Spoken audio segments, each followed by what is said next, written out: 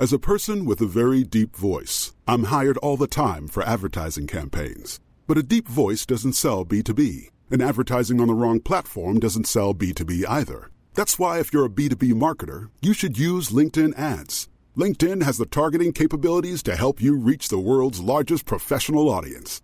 That's right, over 70 million decision makers all in one place. All the big wigs, then medium wigs, also small wigs who are on the path to becoming big wigs.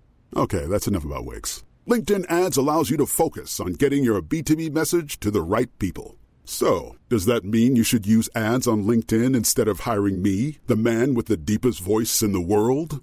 Yes. Yes, it does. Get started today and see why LinkedIn is the place to be to be. We'll even give you a $100 credit on your next campaign. Go to linkedin.com/results to claim your credit. That's linkedin.com/results. Terms and conditions apply. Hey, Dave. Yeah, Randy. Since we founded Bombas, we've always said our socks, underwear, and T-shirts are super soft. Any new ideas? Maybe sublimely soft. Or disgustingly cozy. Wait, what? I got it. Bombas. Absurdly comfortable essentials for yourself and for those facing homelessness. Because one purchased equals one donated. Wow, did we just write an ad? Yes. Bombas. Big comfort for everyone. Go to bombas.com/ACAST and use code ACAST for 20% off your first purchase.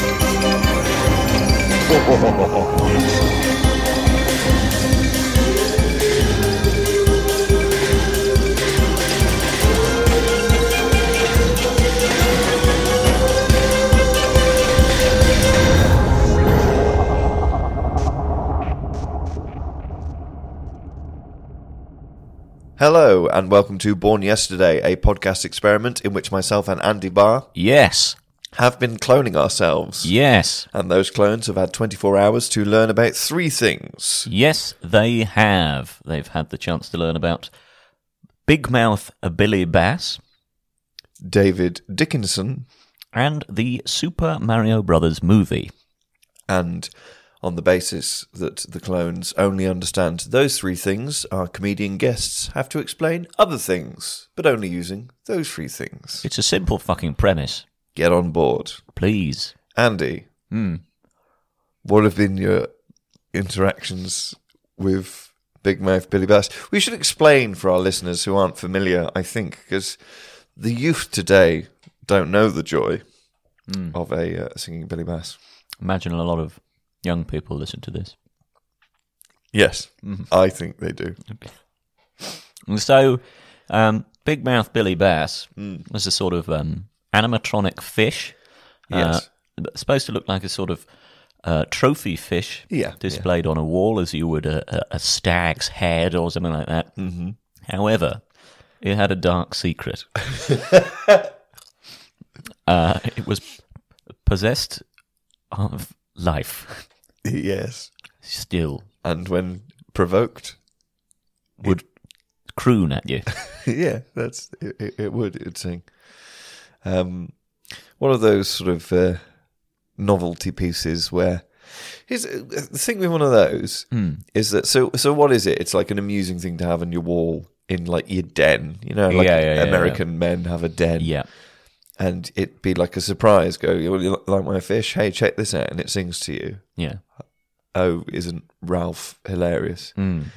But once you make loads of these things, everyone knows they exist. And therefore the novelty completely wears off. Yeah. It was huge for a bit though, wasn't it?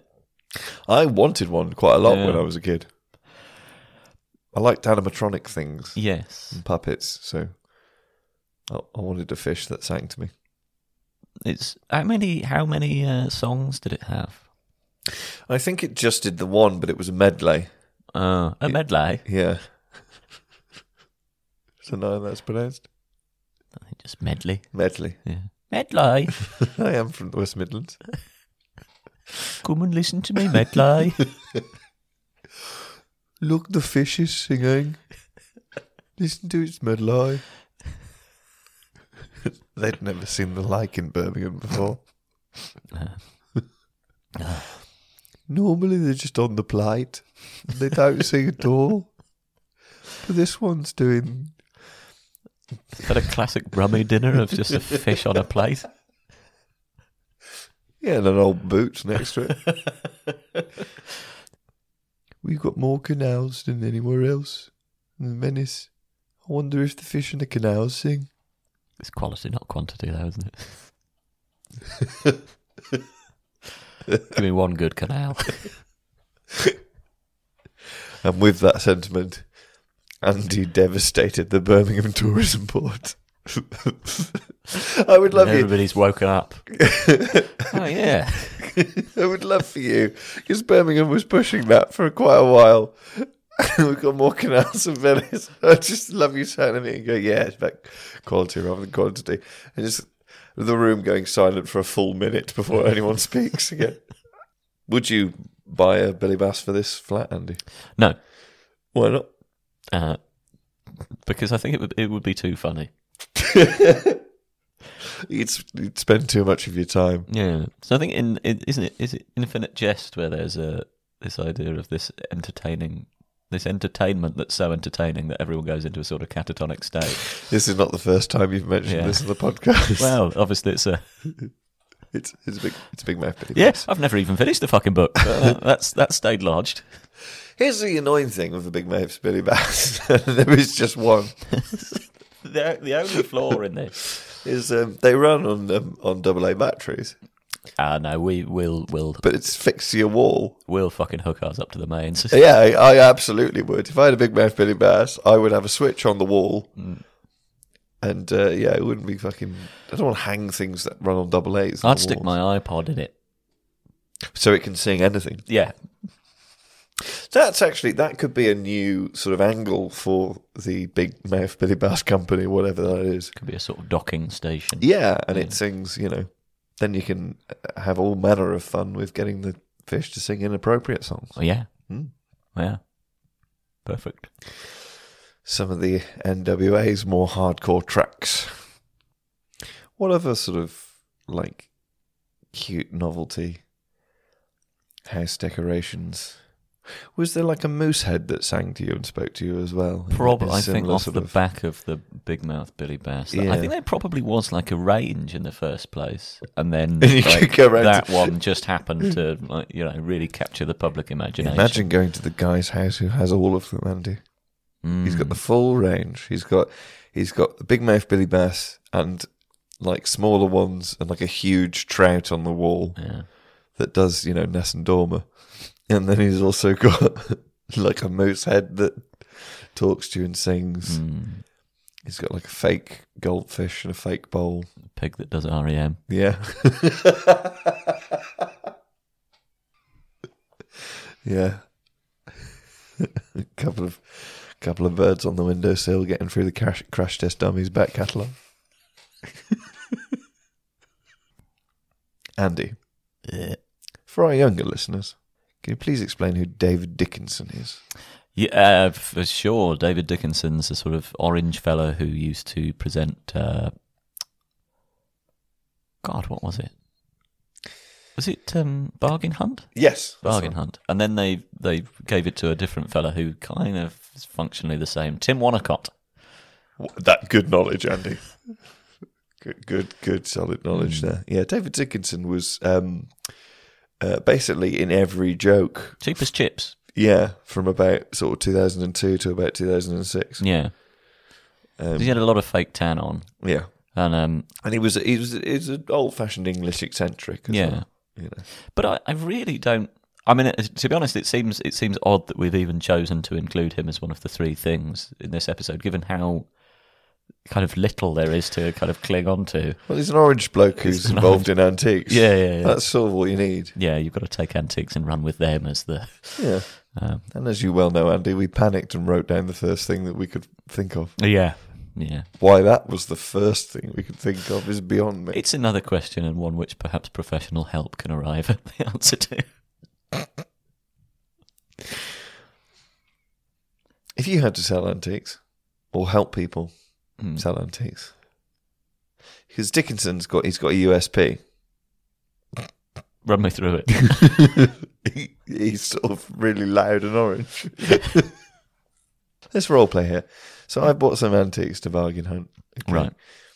And I think it's becoming increasingly aware that Andy and I are not really familiar with Well, the no, you're format. thinking Antiques Roadshow. Yeah. How does bargain hunt? That's trying to get things cheap. Yeah, so basically they're going to boot fairs. Okay. And trying to spend their money, and then it gets taken to an auction house at the end. Okay. And then there's a graphic that comes up and says that, well done, you've made £8. Okay. So Andy, Off you fuck. so you're presenting in your style. Okay. I am a 65-year-old Welsh woman called Bessie. And I've worked in hospices my entire life. Dealing with the old and vulnerable. Right. And I'm trying to make some money on bargain hunt. And I've come to a car boot and I come to you and I go, Andy, look, I've got this, it's sort of antique clock thing. It's got a very pretty little mechanism, and every hour on the hour a little man comes out of the top and sort of says hello. That's good. Very good. I suppose you've got an eye for knackered old crap Okay. from your work in hospices. Okay, well, I feel like that's unfair as a thing to say. I've also got this for you, Andy. It's sort of... Where's your accent gone? What? Where's your accent? Well, I'm Welsh, but I grew up in England. Where's the hospice that you work in? Well, the accent I get from hanging around the elderly and infirm. No, I was just wondering, where is it? Where is it? Where do you live? It's in Germany. But look... Do you ever encounter any old Nazis in there? Do you ever get tempted? Slip them a little too much. It's not medicine. It's not for me to make judgments about the people that I work with in my profession. And again, don't ask me what I'm raising this money for. Yeah, you got any juicy stories though? Andy, look. Do they shit themselves? Andy, look. I've got this sort of ceremonial sword thing. It's in a beautiful sort of leatherette case, and it's got sort of velvet keeping the sword. And I don't know exactly what this is for, but I really feel like that this could fetch a lot of money at auction. No, it's duff. Duff. Yeah. Okay. Right. That'll be noted and passed on. And I've also, Andy, I've got this this beautiful sort of water jugs that, very fine china and very fine sort of floral pattern. I don't know if you could hazard a guess as to sort of what period these are from, but they're very beautiful objects, and perhaps there's some history behind them. No. 60s at best. Right. Yeah. Okay. How much money with these three items do you think I can get? I'd bid them. Okay, those Nazis are going to starve. Is the level of social care in Germany so poor that you've had to come on a English daytime game show to raise money for the Nazis' feed? Well, I think one of the issues is that there's so little goodwill towards the Nazis in the German care system that I've had to resort to this sort of caper. You opened and operate a Nazis-only hospice. I didn't open it. I just have a job to do. Okay, I've just got to make a living for myself and my 8 children, Andy. Okay, What are their names? Their names aren't important. Rudolph, Herman, the other Herman. How did you find out about my children? You've got tattoos of them. It's not the only tattoos I have, of course. Have you ever seen the Super Mario Brothers movie? I think I have. I think it was on television at Christmas in possibly round about 1997 or 98. The year would probably depend. Finding out the year would depend on what year Blast Corps was released on the N64, because I remember that I had been playing that. Okay. I have seen it, but a very long time ago. Me too. I remember really enjoying it because it's so strange. Yeah. And the performances. Yeah, really odd. Yeah. The Super Mario Brothers movie is a famous bad movie where they take the sort of light-hearted adventure video game Super Mario Brothers and make it sort of dark and gritty. It's directed by a married couple. Is it? And there's some sort of insinuation that the reason that everybody is dressed so fetishistically in that film is because that's sort of what their vibe is. Good grief. Yeah. But Nintendo decided to entrust their greatest intellectual property with them. I found a couple of perverts and they want to make a film. You sling a load of money at them. They say that they've got Bob Hoskins on board to play an Italian-American plumber. Seems odd. Let's go for it. Well, I saw The Long Good Friday and I thought it was great. So, Let me just quickly, I'm just going to Google what else the directors of the Super Mario Brothers movie directed. Piss Pig 3.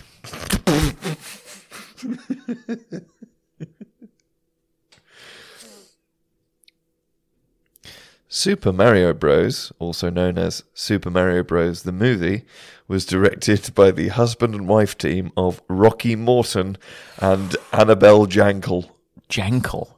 Morton and Jankel. Rocky Morton. Rocky Morton is the co-creator of Max Headroom. Oh, fuck. I've never really had like a particularly keen idea of what the fuck Max Headroom was.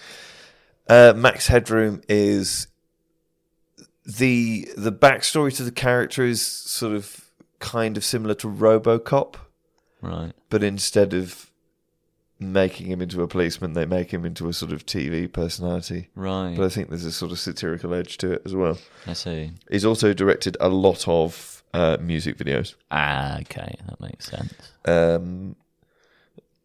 As has Annabelle Jankel, who is the sister of the musician and songwriter Chaz Jankel. Get out of town. Who is best known as a member of new wave band Ian Jury and the Blockheads. What the fuck? Oh yes, both of these people are English as well. Well, that's why they got Hoskins on board then. So, Japanese company Nintendo and the American producers of the Super Mario Brothers movie just decided to give it to a couple of English perverts. That's, I think that whatever you think about the Super Mario Brothers movie, that's a series of absolutely insane decisions with a large amount of somebody's money that simply would not get made in cinema these days. And also, the Super Mario Brothers movie was released in 1993, which means that it was made late 91, 92. Yeah. So Mario was already like a huge intellectual property. It's not Yeah. like the sort of new company that's got a new thing. There was a TV show as well. I've just found this on the Wikipedia page for the Super Mario Brothers movie. When an American producer was trying to assure Nintendo that they would have creative control over the film, Nintendo had no interest in creative control and believed the Mario brand was strong enough to allow an experiment with an outside industry. That's great. Well done, Nintendo, who these days I understand are incredibly litigious about this sort of thing. The first screenplay was written by Oscar-winning screenwriter Barry Morrow. His story followed brothers Mario and Luigi on an existential road trip so similar to Morrow's prior Rain Man script that production titled the script to the Super Mario Brothers movie Drain Man. Co-producer Fred Caruso later said that Morrow's story was more of a serious drama piece as opposed to a fun comedy. Nah, but wait. Whack Yoshi in there. Then we've got a movie. So for younger people who've not seen the Super Mario Brothers movie, you will be familiar with Mario because you've existed in the world. Imagine Mario. There's a new Super Mario Brothers movie coming out. It's animated and colourful with Chris Pratt and Jack Black and Anna Taylor-Joy. Imagine Super Mario, but sort of horrible and gritty. In the dark. Grimy. And like there's lots of mould in it and things. In New York City, baby. It's like a... No, it's not. Right. It takes place in a fictional city that's not in any of the games. Right. Where there's half human, half dinosaurs everywhere. Oh, yeah, the Koopas. Because that's what Bowser is Yeah. in it. I'm slightly regretting sort of saying that both of these directors are into S&M. That might not have been a real thing. So if you are Rocky Morton or Annabelle Jankel and you wish to get in touch to correct the record as to your predilections for S&M or possibly piss porn, please do get in touch. We'd love to set the record straight. Just reading the Wikipedia article for Super Mario Brothers, the movie is fantastic. Joffy, who's one of the key producers on the film, Morton and Jankel, it could be Yankel, it's probably Yankel. No, it's Jankel. Jankel agreed their approach to adapting the video games should follow the darker tone popularised by the 1989 Batman film and the 1990 Teenage Mutant Ninja Turtles film. I guess you can see that. Well, but here's the issue.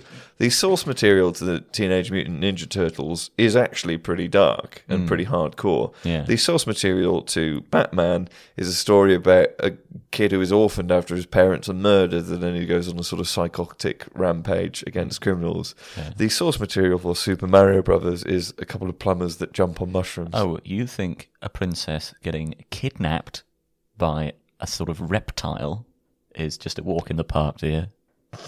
Yes. Yeah. This is absolutely fascinating. It's very long for the Wikipedia of a universally panned film. I've just found out something else insane about the Super Mario Brothers movie. Go on.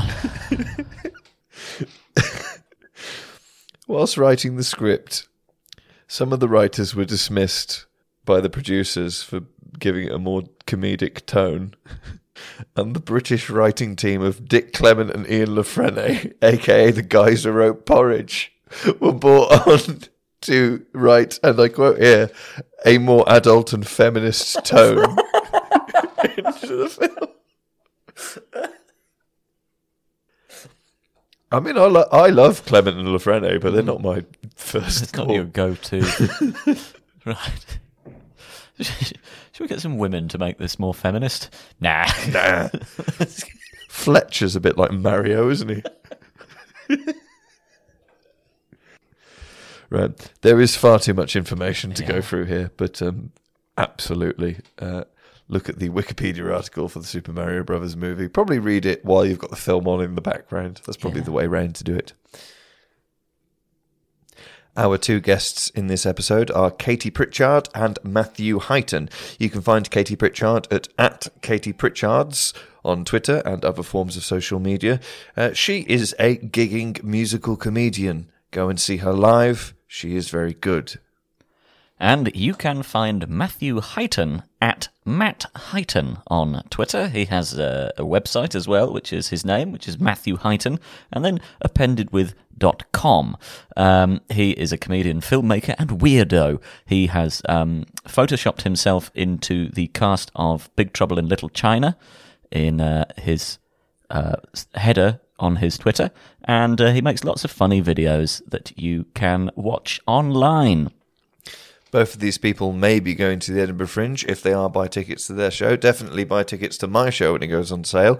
That's Alexander Bennett. I can't stand the man myself. Follow us on social media, retweet the show, rate the show, subscribe, all that kind of nonsense. Tell people. And email us with suggestions for things that you want guests to explain, suggestions for guests, and fan art. We would love to see some fan art. Send us your grot. Let's listen to the episode now. Yes, please.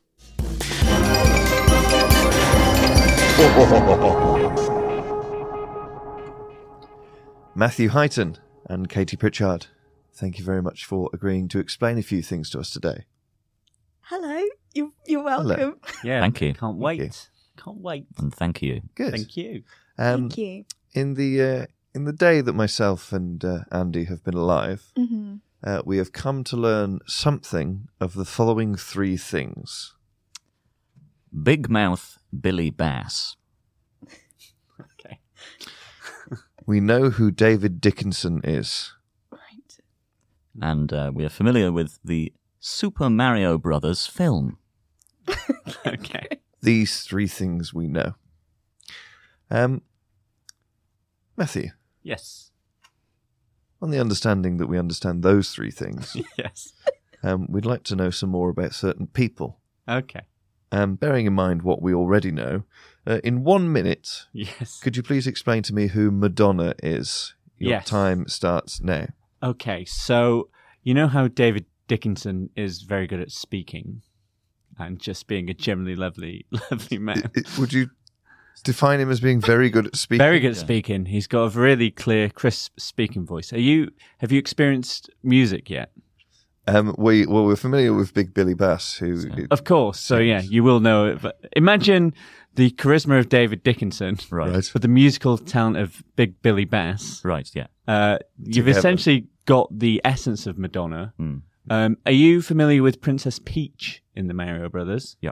Yes. Madonna is, if you picture Princess Peach, Yes. but give her the lyrical skills of Billy Bass, Yes. charisma of David Dickinson, The charisma. Yes. you've pretty much already got Madonna. Does Madonna help people buy and sell antiques? I would assume so in her spare time, but it's not what she's known for. She is known more for singing and being what is called a pop icon.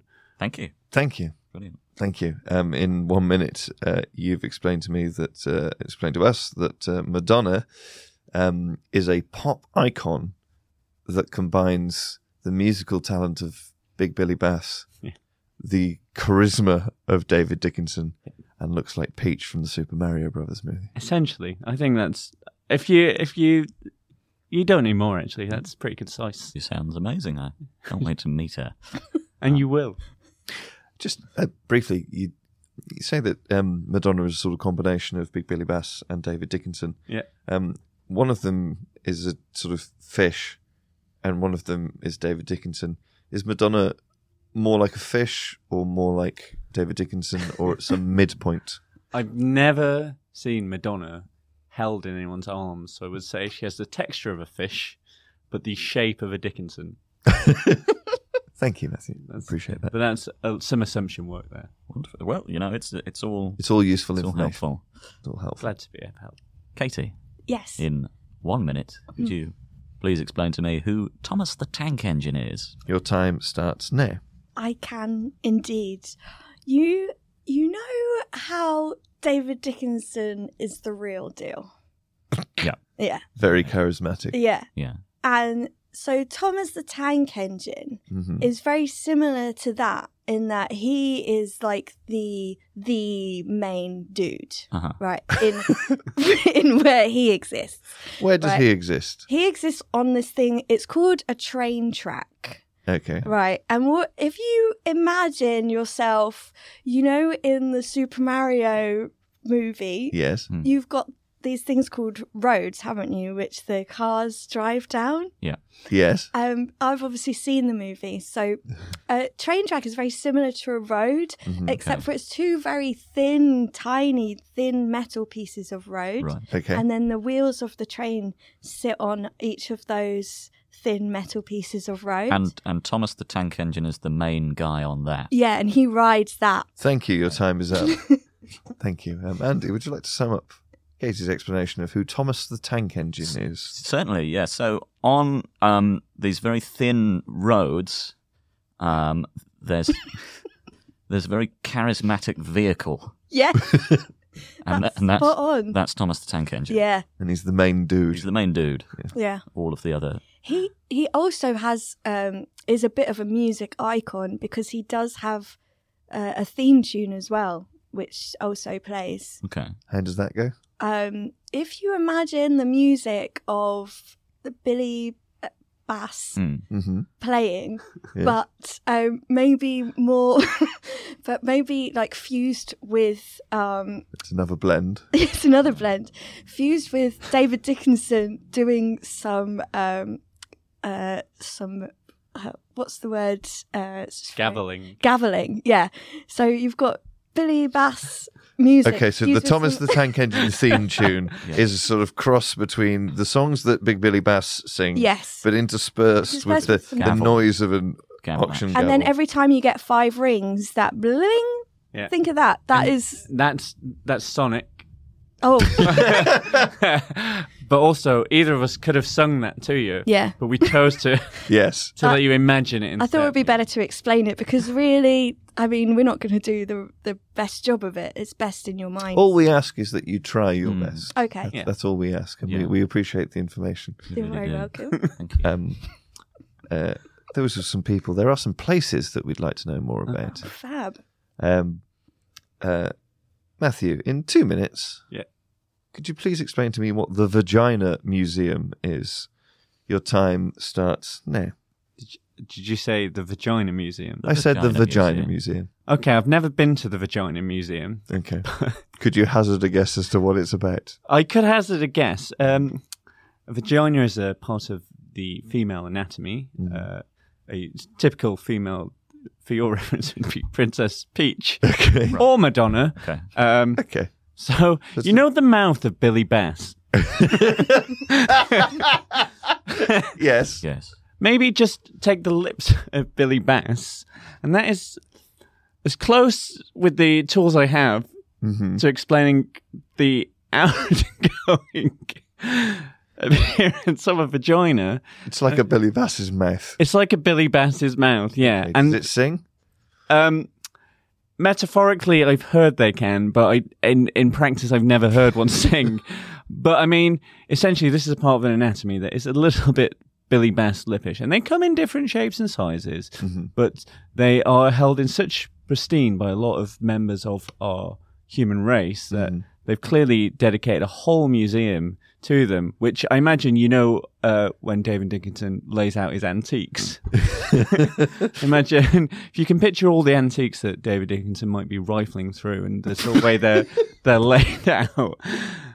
But it's essentially a human skin version of Billy Bass lips. And again, I've never been, but that's how I'm picturing the entire museum. Has David Dickinson convened this exhibition? I would assume so. He is the type. Did he acquire these via his charisma? I imagine he acquired a lot of them through nefarious means, which his charisma would have aided, giving into an air of sort of authority and sort of a genuine, as if he's a good, honest person. Okay, thank you. Your time is up there. Oh, good God. So your 2-minute explanation of what the Vagina Museum is it's a place where someone has collected parts of some types of humans' anatomy, probably belonging to Princess Peach, and you can go and see them there. Yes, to my knowledge. You can see Peach's vagina at the Vagina Museum.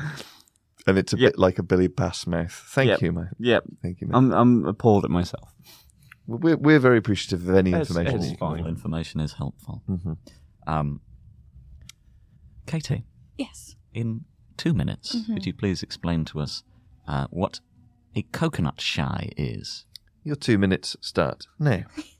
Well, if you imagine, let's use David Dickinson as well, because he does seem like a fantastic point of reference. Okay. If you imagine David Dickinson and he's got all of his antiques laid out in front of him, and you're trying to find out how much each of these antiques are worth, but Dickinson's your man. Exactly. But the price is hidden within, not on the outside. So what you've then got to do is Can I just take you back over the sentence you've just said? Yeah. The prize is hidden. The price. Yeah. Sorry, I heard prize. Well, and the price, really, because you're going to find out how much the thing's worth. Inside it. So you do have to destroy it. But what you do is you find a ball. I think there's fireballs in the Super Mario movie, so you'll be well acquainted with what a ball is. We've seen balls. Yeah. In Super Mario. So you'd find one of those, just throw it at the antique. To break it to find out how much You've it's got to worth. get it off the table, and then you'll accumulate how much the things are worth. Okay. And then that will dictate what prize you get. So where is this happening? Where would you do this? You'd normally do it at a place, it's called a fairground. What's a fairground? So if you imagine, when I was describing train tracks. Yes. Well, there's lots of small versions of those. Okay. And they're called roller coasters. Do they have their own Thomases? They have their own Thomases. They're not as charismatic or with their own theme tunes as Thomas. So they couldn't be described as the main dude. They're not the main dude, no. Okay. Are there any? Sometimes it depends, because at the fairground there'd be a main dude of each fairground, but the overriding dude of train tracks is Thomas the Tank Right. Engine. Thank you, Katie. So, Thank you. thank you. Very quickly. Yes. So these trains that are on the smaller train tracks. Yes. If Thomas is the main dude of that, are they there with his permission? Yeah, I'm pretty sure that he sits on the council of train track dudes. Okay. Because he's the main dude, and he signs off on everyone, making sure they're track worthy, making sure they're going to be fun for the people riding on them, and making sure they're not cooler than him. Okay. So he's asserting his authority through... Well, through kindness and love, normally. Right. Normally. Yeah. Unless you really get him in a bother. So you've Don't anger the main No. dude. You've explained to us that Coconut Shy is somewhere at the fairground Yes. that you go to throw fireballs at David Dickinson's antiques to find out how much they're worth. Yes, exactly. Okay. Thank you. Thank you, Katie. You're very welcome. We appreciate that. Hey, Dave. Yeah, Randy. Since we founded Bombas, we've always said our socks, underwear, and T-shirts are super soft. Any new ideas? Maybe sublimely soft. Or disgustingly cozy? Wait, what? I got it. Bombas. Absurdly comfortable essentials for yourself And for those facing homelessness. because one purchased equals one donated. Wow, did we just write an ad? Yes. Bombas. Big comfort for everyone. Go to bombas.com/ACAST and use code ACAST for 20% off your first purchase. Another area of human experience that myself and Andy are particularly keen to understand is creativity and art. Art. Matthew, Yes. in 3 minutes, could you please explain to us both the content of the film Who Framed Roger Rabbit? Yes. Your 3 minutes start now. Okay, so as you know, the Super Mario Brothers film is not the only film. There is another film called Who Framed Roger Rabbit. Okay. It's like the Super Mario Brothers movie. You probably noticed watching the Super Mario Brothers that Mario, Luigi, and all the characters, they don't look real. They look different somehow. That's called animation, which is essentially a way of... Looked quite real to me. They look quite real to me. The Well, Super Mario Brothers movie. Oh, the original Super Mario Brothers movie. We're not aware of any other kind There's of two Super Super Mario Brothers movies. So there's the What? 90s Super Mario Brothers movie, which is live action, and there's the new Super Mario Brothers movie, which is animation. Okay. Oh, Did the ones you watched look like people like me and you? Or- Yes. Okay. slightly bigger.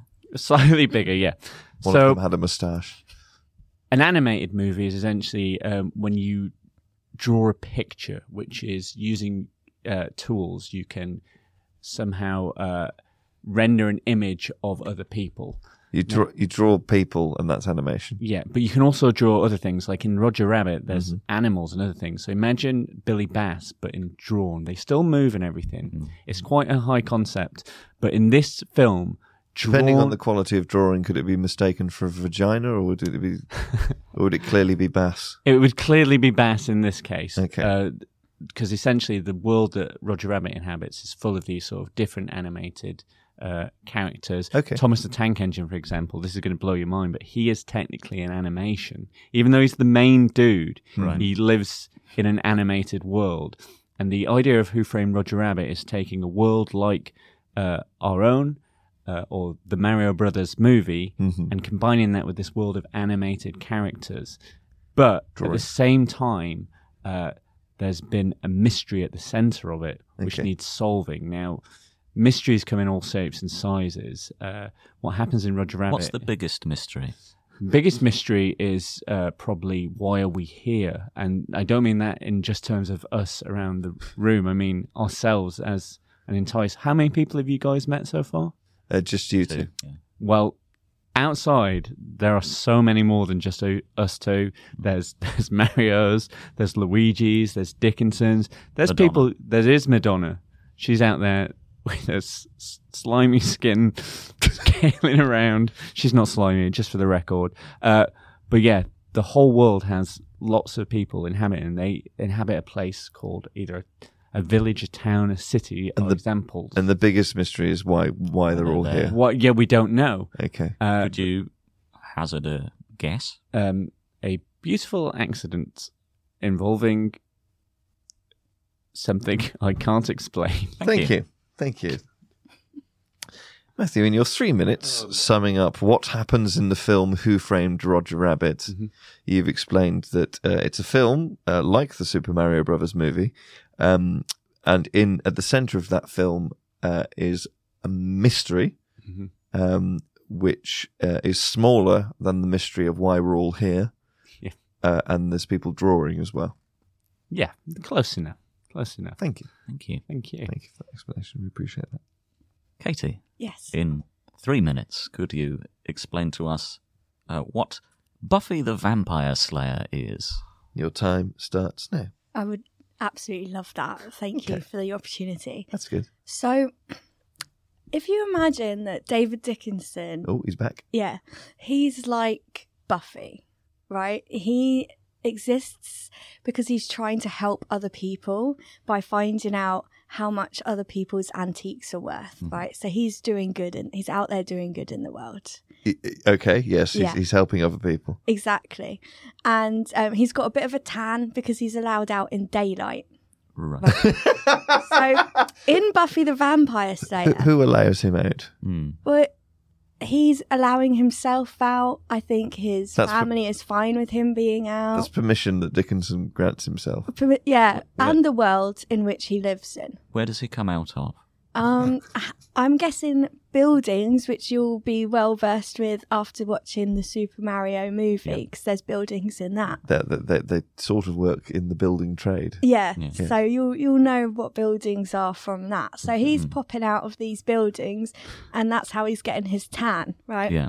He's Now- popping out to do good. Yeah.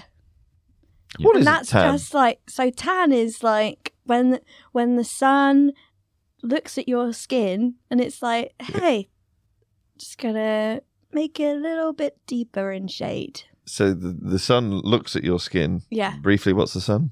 The sun is like, you know those fireballs from The Super Mario movie, yes. but like high up in the sky and massive, but like really far away. So it's not scary. So one of those looks at your skin and goes, hey you, and Hey, then you. it goes a darker shade. Yeah. Okay, is that why David Dickinson looks different to other people? That's one of the many reasons. Okay. Yes. So if you imagine Buffy, the character, Yes. is Like David like David Dickinson, Okay. right? Because she is doing good. She's What trying sort to of help tan has she people. got? She's got a mild tan. Mild, okay. Yeah. And she's allowed out in the daytime, you see, that's why. Okay. And then there's these other characters Mm-hmm. in Buffy the Vampire Slayer who are vampires, and they're often spotted because they're very pale because they're not allowed out in the daylight. Okay. Okay. So they can only what come out at night. What authority prevents them from... The sun. Okay. The sun itself. The sun itself, and also the the vibe in which they live in, because you see they're more often than not, Katie, they're not the dudes. what sort of vibe do they live in? Well, they live in a vibe that's like, hey, vampires, you can only come out when the sun goes down. Who's saying this? This is like the arch vibe who dictates. The time is up. Thank you.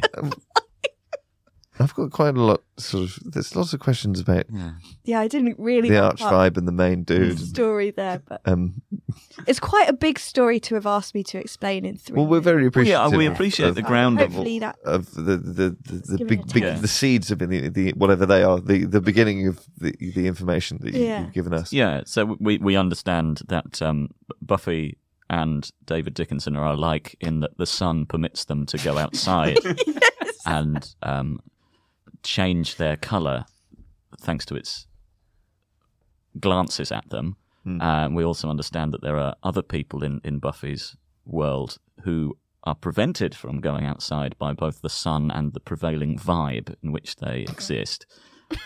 We don't yet understand how Buffy and those other people interrelate, but I'm sure that we'll find out at some point. Would you like to know? I'm sure we'll find out at a Okay. future point. Thank you, Katie, You're very welcome. for that information. Myself and Andy have only existed for a day, but we're aware that things have existed before myself and Andy. So we'd like to know about some of those. Matthew, in 3 minutes, could you please explain to me what the assassination of JFK was? Okay. Your time starts now. Well, if Thomas is your main dude of Fairs, Yes. JFK was your main dude of another place called America. Okay. Okay. And He was the main dude. He was doing all your main dude. He'd be the guy who sort of... What defines America? What is it? America is a place. So as I covered earlier, you have village, towns and cities. Fairgrounds. And fairgrounds. And they all fit into larger places, which are called countries, which is a massive land. And to clarify from something Katie was saying earlier, what's the vibe there? The vibe of America is really wacky. It's a wacky vibe, America. Okay. They're doing all sorts of stuff. What It's is so- wacky? Wacky is kind of like Billy Bass, you know? He's unpredictable. You never know when he's going to sing, and he's got a sort of cartoonish vibe to him. Okay. You know, a So wacky vibe. America has a sort of Billy Bass vibe. Yeah, it does in a sense, but there's lots of vibes in America. So many vibes that you need a main dude to keep on top of them. Can I just check if... So we understand that the train tracks are in fairgrounds. Yeah. And fairgrounds are in larger places like America. Yeah. If Thomas is the main dude of train tracks and JFK is the main dude of America, does that mean that Thomas is subservient to JFK? Well, no, because Thomas lives in a separate country to JFK. Okay. Which in a similar relationship to the Thomas and the smaller Thomases on small roads. Yep. At fairs, are there little JFKs that...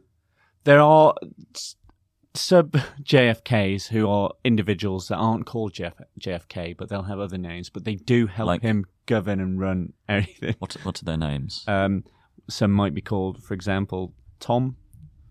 Some might be called... they're all sorts. There's so many. But JFK had so many things to be in charge of, to be the main dude of.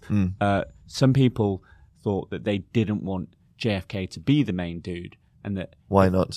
Because they didn't agree with his main dudisms, which the way he was governing, which is how he was telling other people to, like sun. Thomas and... Did they have an alternative dude in mind? They probably didn't, but they knew if JFK didn't exist anymore, which is what the assassination was for, to make him what we call dead, right? Then someone would slip into his position, and then there would be another JFK, but it's not called a JFK. So it left a space for another JFK. Yeah, which we would call the President of America. And very briefly, how did the assassination function? What happened? You know when Billy Bass goes off on one? 10 seconds. Essentially, imagine Billy Bass fired a fireball from a metallic object. 3. And then it hit JFK and he ceased. Thank you, Matthew, for that explanation there. Is a fireball the only way of changing the main dude? Well, actually, no. So the fireball in this case would have been a bullet, which is It works similar to a fireball as a projectile, but this comes as what is called a little metal bullet or a slug. So you can change your dude with a fireball or a bullet. You can change it, but it's not the preferred way to change your dude. Because they threw a fireball at the JFK, did they find out how much it was worth? They did not find out how much it was. There's no Dickinson on hand to evaluate it. So to sum up your explanation of what the assassination of JFK was,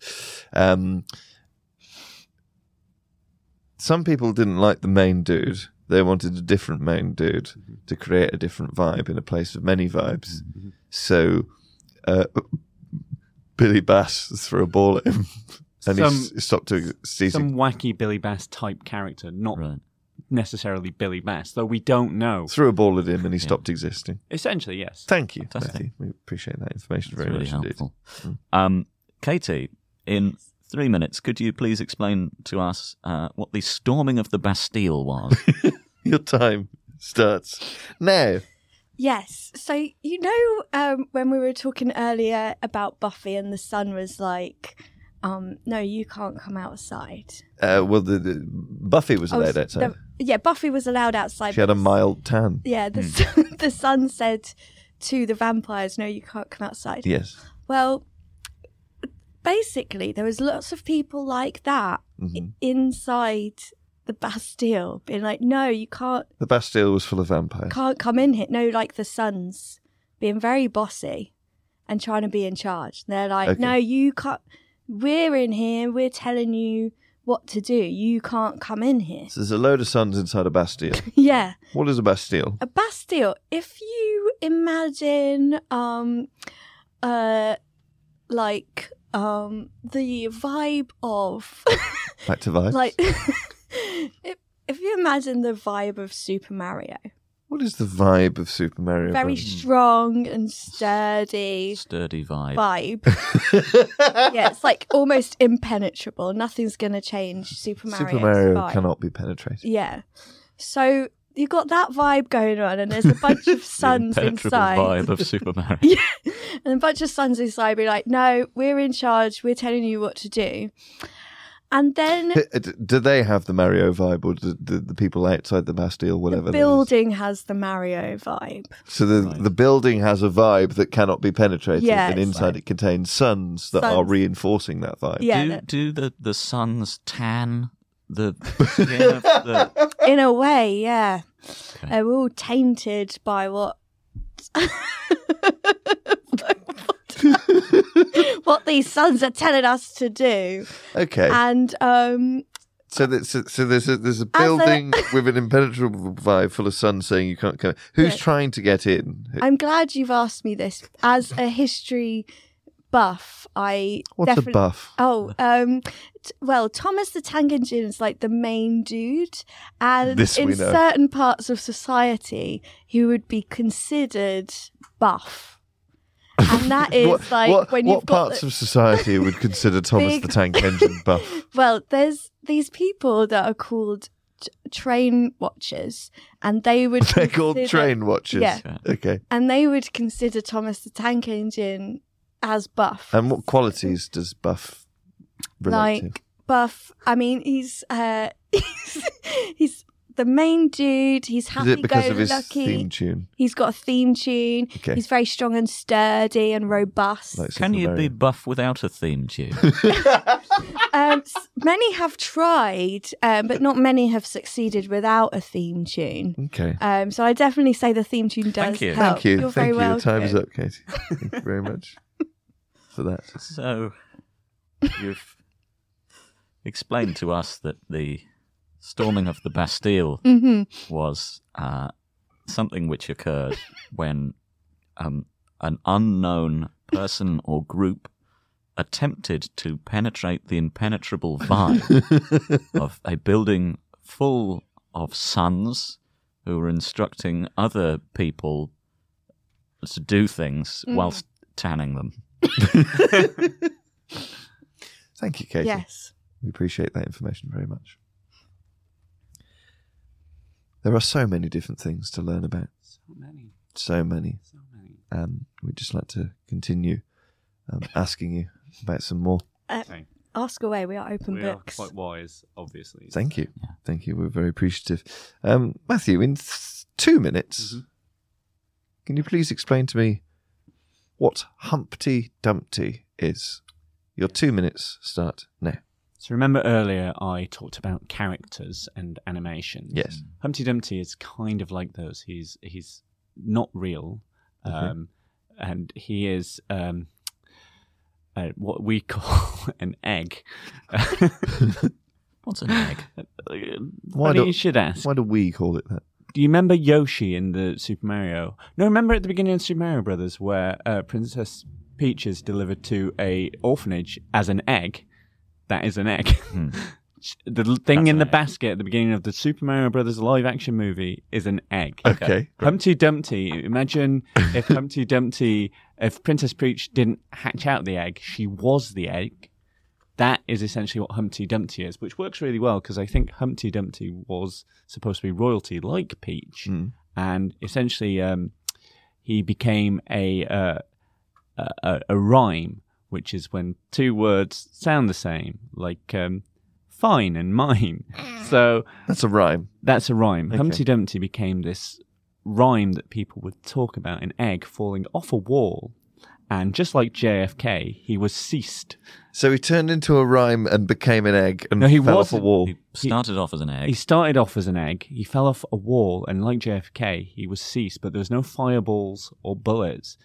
Gravity, the action. Was he assassinated? Well, this is the question. I think he might have been. But on a scale of questions between why are we here and was Humpty Dumpty assassinated? Yes. Close. How big? Okay. It's a big mystery. Did him falling off the wall establish how much he was worth? Essentially, kind of, yes. I imagine society did feel a lack without him. But again, no Dickinson on hand to appraise. And very briefly, did anyone see this happen?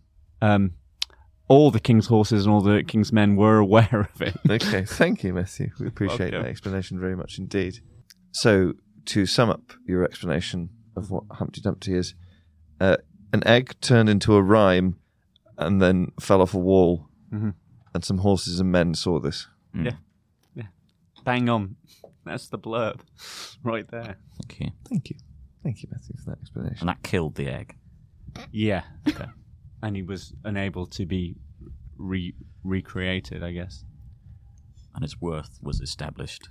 I think so. Okay. Katie, in 2 minutes, could you please explain to us what a Wetherspoons carpet is? Your time starts now.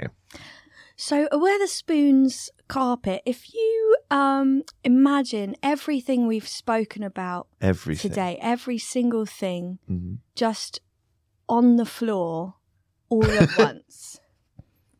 So that's a singing Billy Bass, David Dickinson, the Super Mario Brothers movie, Madonna, Thomas the Tank Engine, A Coconut Shy, The Vagina Museum, What Happens in Who Framed Roger Rabbit, Buffy the Vampire Slayer, The Storming of the Bastille, The Assassination of JFK, Humpty Dumpty, are all on the floor. They're all on the floor.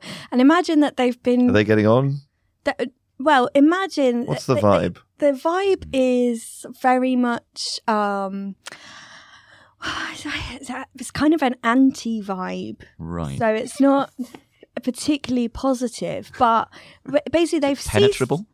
Well, I'd say no. I feel like they've ceased to exist as they are. So an anti-vibe is the opposite of a vibe? Yes. So you can penetrate it? Well, I'd say in this instance, no. It's just as strong that way, unpenetrable. Okay. It is what it is. Mm-hmm. The opposite of a vibe. And it's like everything on the floor, but it's all been trodden in so much that it's as if Thomas the Tank Engine has rolled over it about 1 million times. Right. So it's just really well embedded in there. And then on top of that, layered with a lot of smells. Right. And smell is something that you see with your nose. So it's like that, but with your nose. You see it with your nose. Yeah. So it's like So we can see that there's a bazillion things on the floor. Yes. And it's the same because it would smell like a bazillion things on the floor. Your time is up, Katie. Thank you. Where the spoons go. Really opened up some other areas of intrigue towards the end there, I felt. So, what I'm given to understand is that a Wetherspoon's carpet is what happens when everything in the world is sort of trampled into a floor and combined with a number of smells which you can see with your nose. Exactly. That's alarmingly accurate. Very briefly, what's the vibe? It's an anti-vibe. Anti-vibe. Yeah. Anti-vibe. Thank you, Katie. You're very welcome. Thanks for asking. For that explanation. We are intrigued by human beings, and we're especially intrigued by human behaviour. So we'd like to know a little bit more about the things that people do. Matthew, in 2 minutes, could you explain to me what I would be doing if I were to get a mortgage? Yes. Your time starts now. Okay. So say you wanted to own the Bastille. Okay. Say, or anywhere, say a fun fair or something like that. Say you saw a place. Yes. Usually a structure or a building or what we call a house, which is where we live. So in Super Mario, Koopa has a palace. Okay. That is a big version of a house. Most normal people have a house. Say you wanted to own that. Say you wanted that to be your house. You would need to purchase that. Obviously, Mario deals in coins. Yes. And money, which is... And David Dickinson. Yeah. A very good way. So, say you sold an antique for lots of money. Okay. Smashed it open. Yeah. Found out how much it was worth. You absolutely sold it. You wouldn't need a mortgage because it's worth so much. You'd just be able to sell the antique, collect the money, and buy Koopa's palace, for example. Okay. But most things aren't worth that much. Did someone try and buy the Bastille then? Is that why there were so many sons saying... Quite possibly. Sometimes when a hot property comes on the market, there's quite a lot of buzz. And it would have been hot. It would have been hot, yeah. And people do like to compete to get to the property. But in most cases... Why? Why do people compete to get the property? Because some properties, like Koopa's Palace, yes, are nicer than, say, some places like Mario's and Luigi's apartment in Brooklyn. Why is it nicer? Because it has more amenities. What are amenities? Things like where you can use the toilet. So you can't use the toilet at their place you can, in Brooklyn? But they're plumbers. This is true. They can use the toilet wherever. And if you can't use the toilet, they could come in. You wanted a quality that defines a plumber is that they can use the toilet anywhere. It is actually.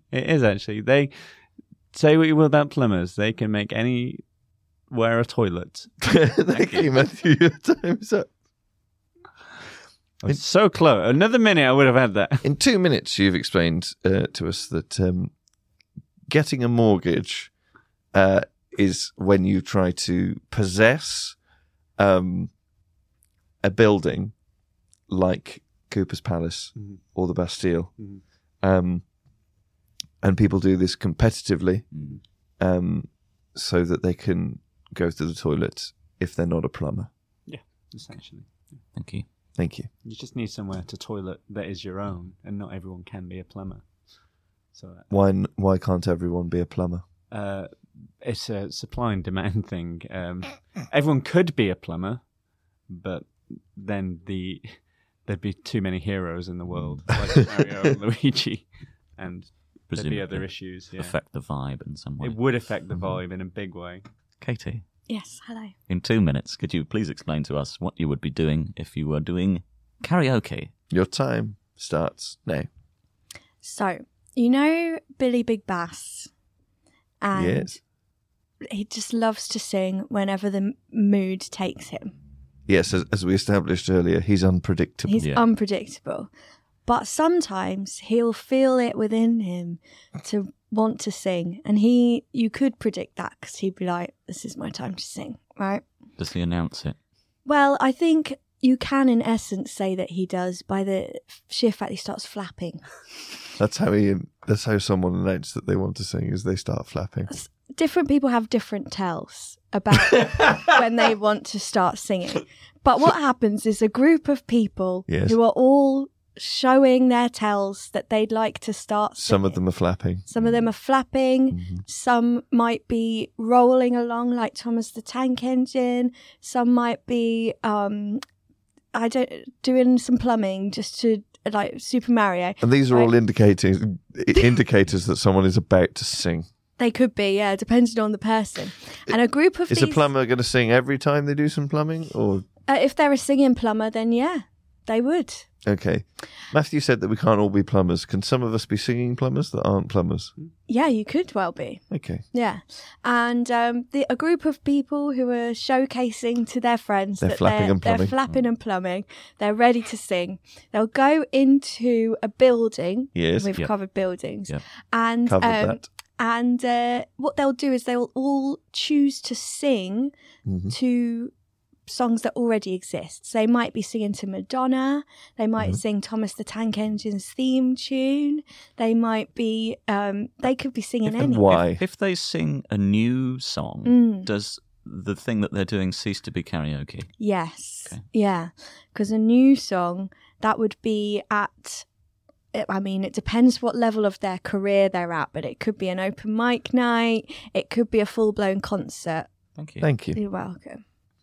Andy, would you like to sum that? Yeah, so Katie, you've explained to us that karaoke is the act of singing an old song in a building, which is signalled by flapping or plumbing or any number of other activities.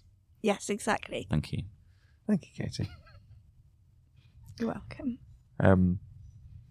One final area of human experience that myself and Andy are keen to learn more about is comedy Yeah. and humour. Matthew, could you please explain to me in 2 minutes why the following joke is funny? Two snowmen standing in a field. One says to the other, "Can you smell carrots?" Please explain why that's funny in 2 minutes, starting now. Well, luckily, we already know that smell is you seeing with your nose. Yeah. Yes. So that covers a lot of it already. But snowmen, Yes. traditionally, whereas we have noses, they have what is known as a carrot for a nose, Okay. which it is called a vegetable. It grows in the ground and it is edible. It Okay. sustains you, which may later on, almost certainly later on, require you to need a toilet in your home or wherever a plumber might be. Okay. Right. And So a carrot will sustain you until it causes you to require a plumber. but in its raw form, it is angular and orange, and it's quite hilarious to put on a snowman, which is a person. Quite hilarious. Quite hilarious, made out of snow, which is kind of, the sun? Yes. Imagine if the sun was cold and the same shape. It's three of those stacked together, and then you make a face. There's three cold suns on top of each other that you put a carrot on. Exactly, and the carrot represents the nose. Okay. So Do whereas these normally sons have any opinions on whether vampires should be allowed outside or not? they probably don't, because snowmen exist for a short time, because the sun is their natural enemy, and the sun will, like a vampire, destroy them. But with the carrot as their nose, normally your nose, you wouldn't smell your own nose, but because a carrot has its own unique odor, So they would smell their own nose, which is bizarre, and the bizarre wackiness of it creates comedy. So our noses are odorless. To ourselves, at least. To ourselves, but were we to have a carrot for a nose? You would have to assume you would Peculiar smell it. odor would alert the snowman. Yeah. Thank you, Matthew. Thank you.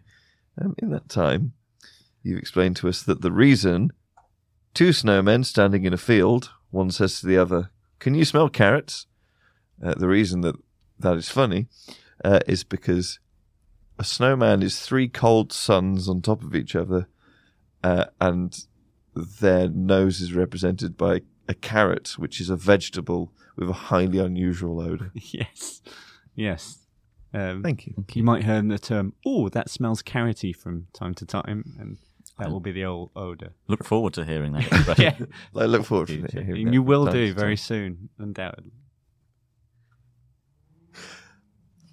Would you like me to Yes, I would, if that's okay. read that following Yeah, joke? yeah. Okay. Katie, Yes. I would like you to explain why the following joke is funny. It requires you at the midpoint to ask me the question, I don't know why. Okay. Why does Noddy wear a little hat with a bell on it? I don't know why. Because he's a cunt. Explain why that's funny in 2 minutes, starting now. Well, a cunt is something you would find at the Vagina Museum Okay. on display, Okay. and information pertaining to it, Mm-hmm. which Noddy is not. Noddy is one of these animations, A drawing. a drawing, exactly, of a very lovely, pleasant person who enjoys nothing more than driving around in his car, which you will know about from the Super Mario movie. Is he the main dude of car drivers?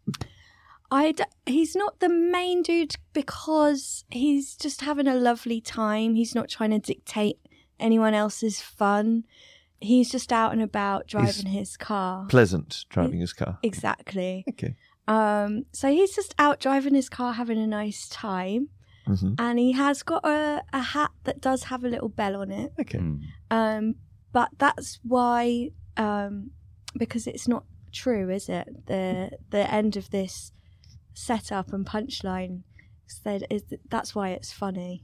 It's not funny because Noddy's not a cunt, but it's saying that he is a cunt. Yeah, exactly. Right. Okay. So the That's why. humour arises from the disparity between Noddy's character and Exactly. the how he's been painted. Exactly.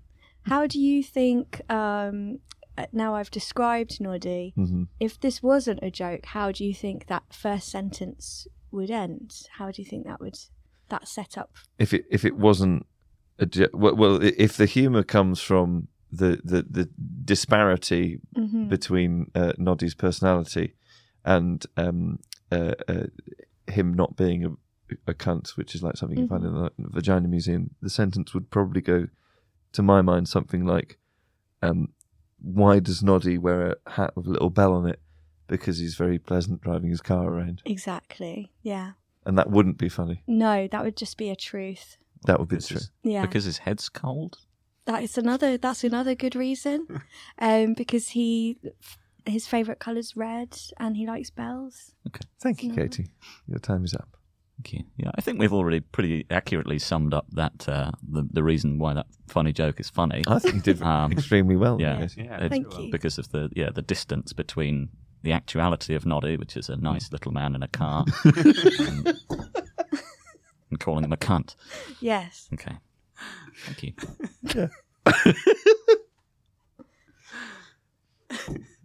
Thank you both for all of the information that you have provided.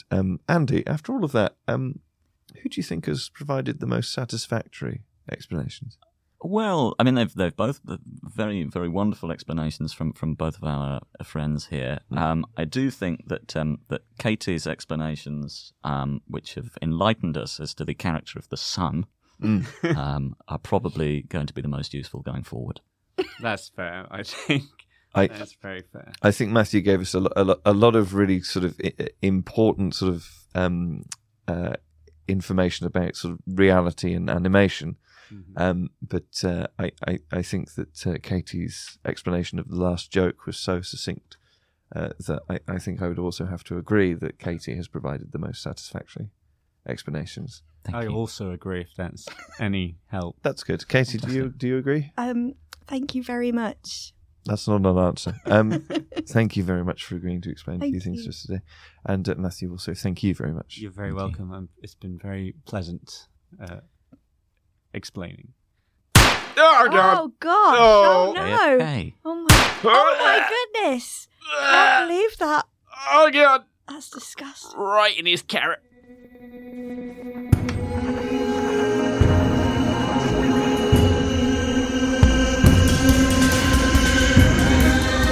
You have been listening to Born Yesterday, featuring Andy Barr and me, Alexander Bennett. I created the show and Steve Pritchard composed the music.